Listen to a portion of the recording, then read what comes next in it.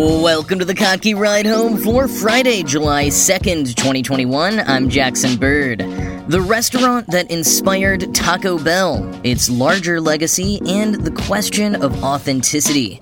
Plus, the new species of beetle that was discovered in some fossilized dino dung, and the communities of people who devote their time to uncovering the mystery of Dogman. Here are some of the cool things from the news today.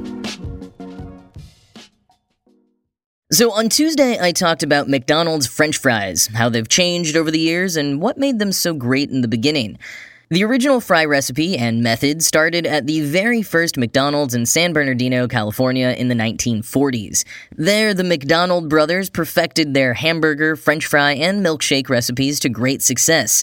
Lines regularly went down the block as people flocked to get their fix. But San Bernardino is not notable in the history of fast food just because of the McDonald brothers. 2 miles away, along Route 66, still in San Bernardino, there was another young man with a hamburger stand trying to make his mark. And in the late 40s, he was realizing he really couldn't compete with McDonald's hamburgers. They weren't his only competition, though. Across the street from where he hawked his burgers and hot dogs was a neighborhood staple, a family-run restaurant with a revolving door of regulars.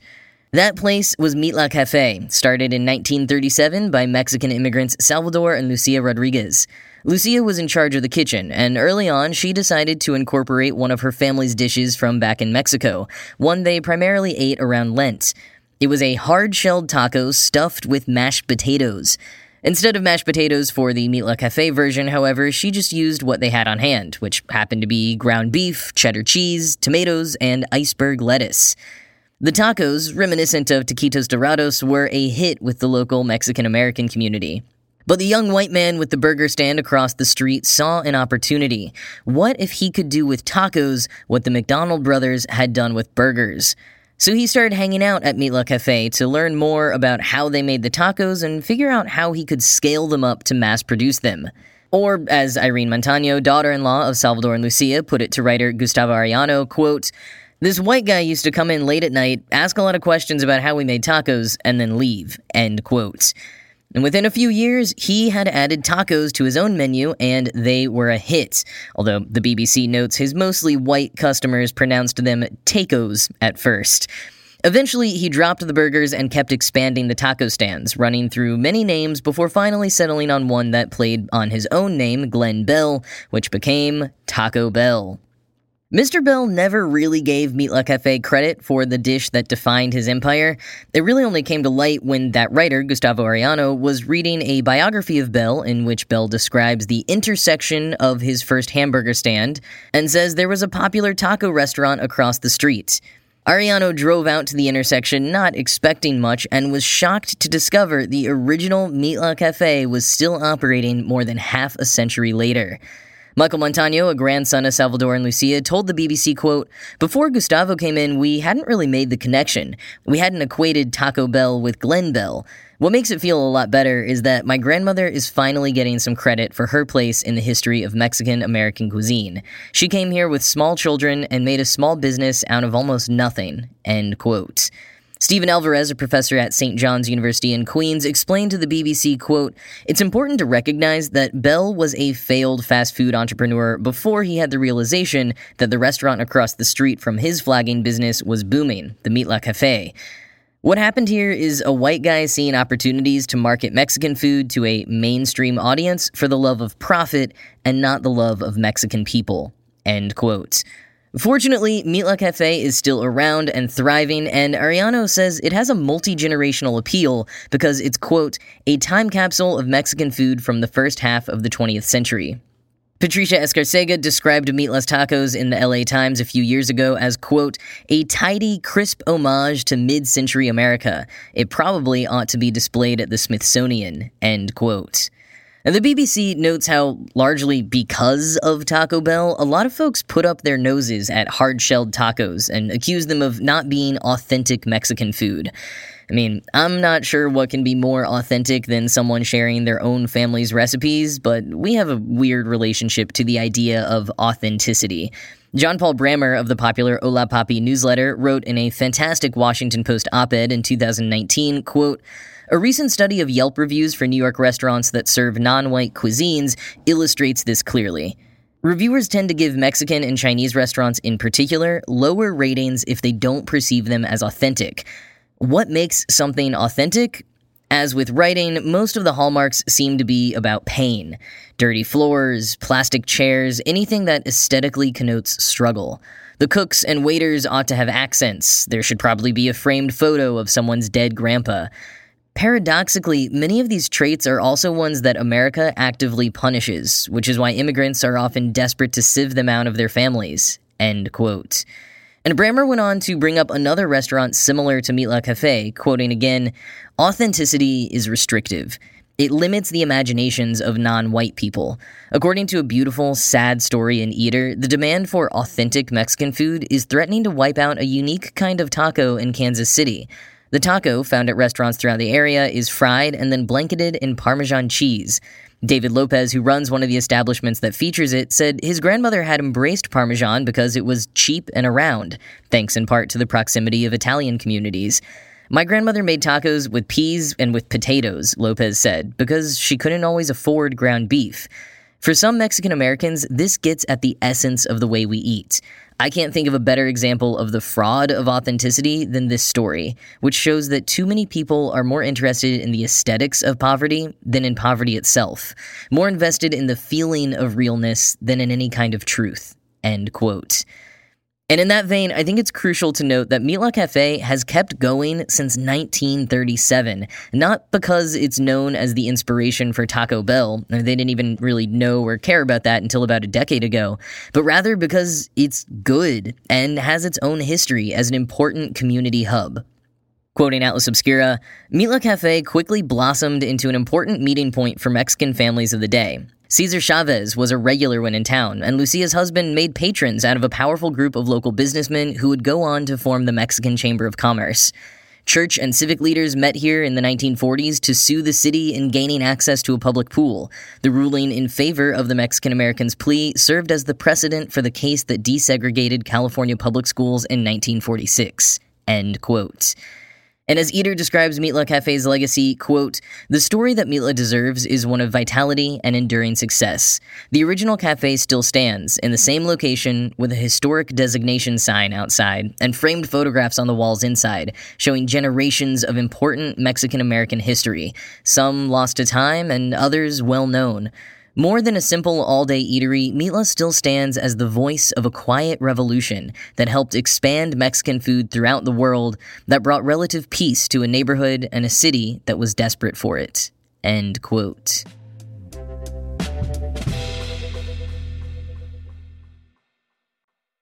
You're a beetle. You're hanging out in the late Triassic period, hoping to make a name for yourself, when all of a sudden you get eaten by a dinosaur.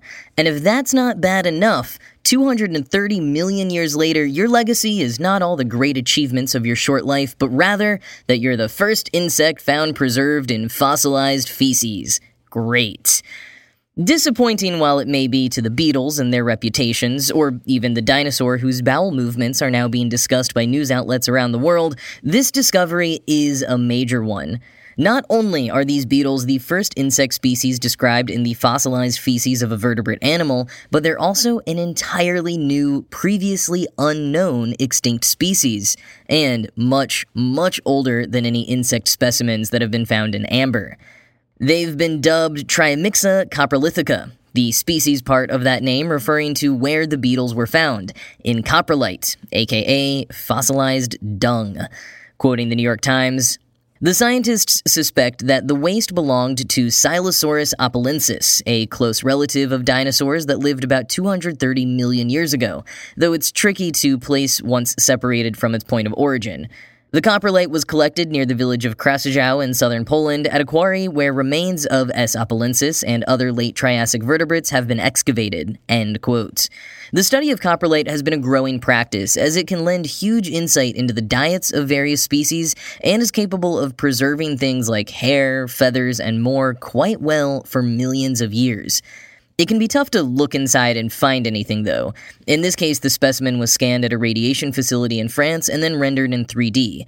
Researchers say they were surprised by how intact the beetles were, but they were able to confirm that they were actually digested by the dinosaur in part due to some of them being less intact than others.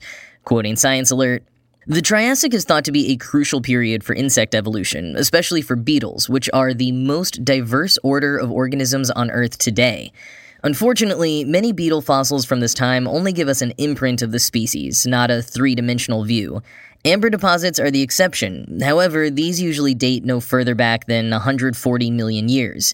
The beetles found in dinosaur poop are nearly twice as old." End quote. Sam Heads, curator of paleontology at the Illinois National History Survey, who was not involved in the study, explained to the New York Times that the Triassic period was, quote, "kind of like a black hole when it comes to our understanding of the insect fossil record," end quote. And part of that is that, according to Science Alert, quote, "it took until the early Cretaceous for tree resin to be abundant enough to capture early insects in action and fossilize them. During the Triassic, there was far less tree resin around, which means we don't have amber deposits to tell us what insects looked like at this time," end quote. So, as Heads points out, this particular discovery is really significant, and most of the researchers agree that coprolites will likely be the key to understanding way more about insects in the Triassic period. Which is good news for anyone who loves bathroom humor, and on that note, for anyone listening who has kids, I've got to recommend the most relevant possible picture book series, The Dinosaur That Pooped. Written by McFly band members Tom Fletcher and Dougie Pointer, the picture book series includes such titles as The Dinosaur That Pooped a Planet and The Dinosaur That Pooped Christmas.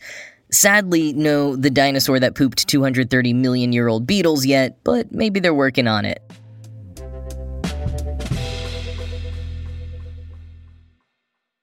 So you know about ghost hunters and UFO enthusiasts, but I just discovered there are also people out there who devote substantial amounts of time and effort into sightings of dogmen. There are numerous sites and community boards dedicated to people reporting sightings or encounters. There's even a Dogman Encounters Radio podcast, which is over 300 episodes deep and released a new episode just last week, although most recent episodes are behind a paywall.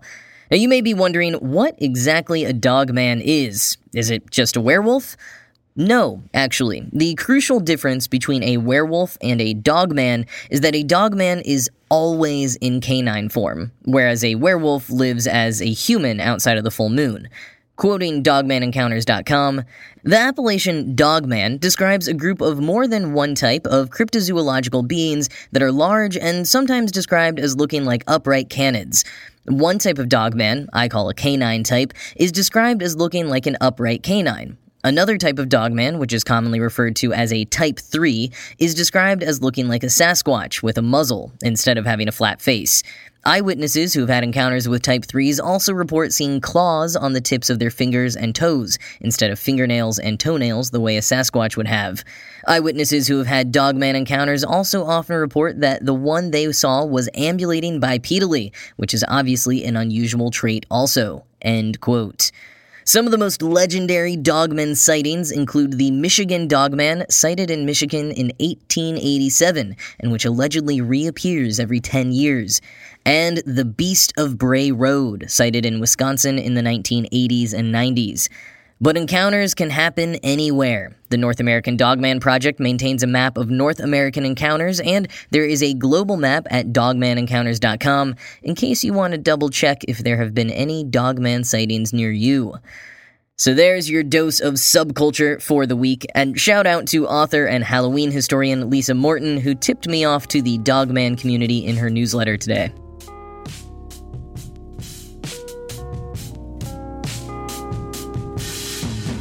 Well, we've got an update in billionaires racing each other to space news. Richard Branson has now announced that he plans to go to space on Virgin Galactic's Unity 22 mission on July 11th, 9 days before Jeff Bezos' scheduled flight on July 20th.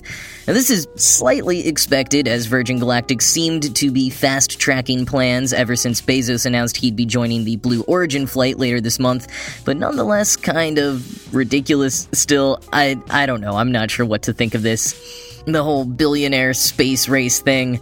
And not that I'm necessarily rooting for any of them, but wouldn't it be kind of funny if Elon Musk just decides he's gonna push up the launch of SpaceX's next crewed mission to the ISS to, next week and hop on board himself, beating the other space-obsessed billionaires both in time and distance from Earth, since SpaceX actually goes into orbit, whereas both Virgin Galactic and Blue Origin's flights are suborbital. I really would have liked to have been a fly on the wall when Bezos heard this news. And I'm really not envious of anyone working at Virgin Galactic who's probably had to pull repeated all-nighters because their boss couldn't stand coming in second place.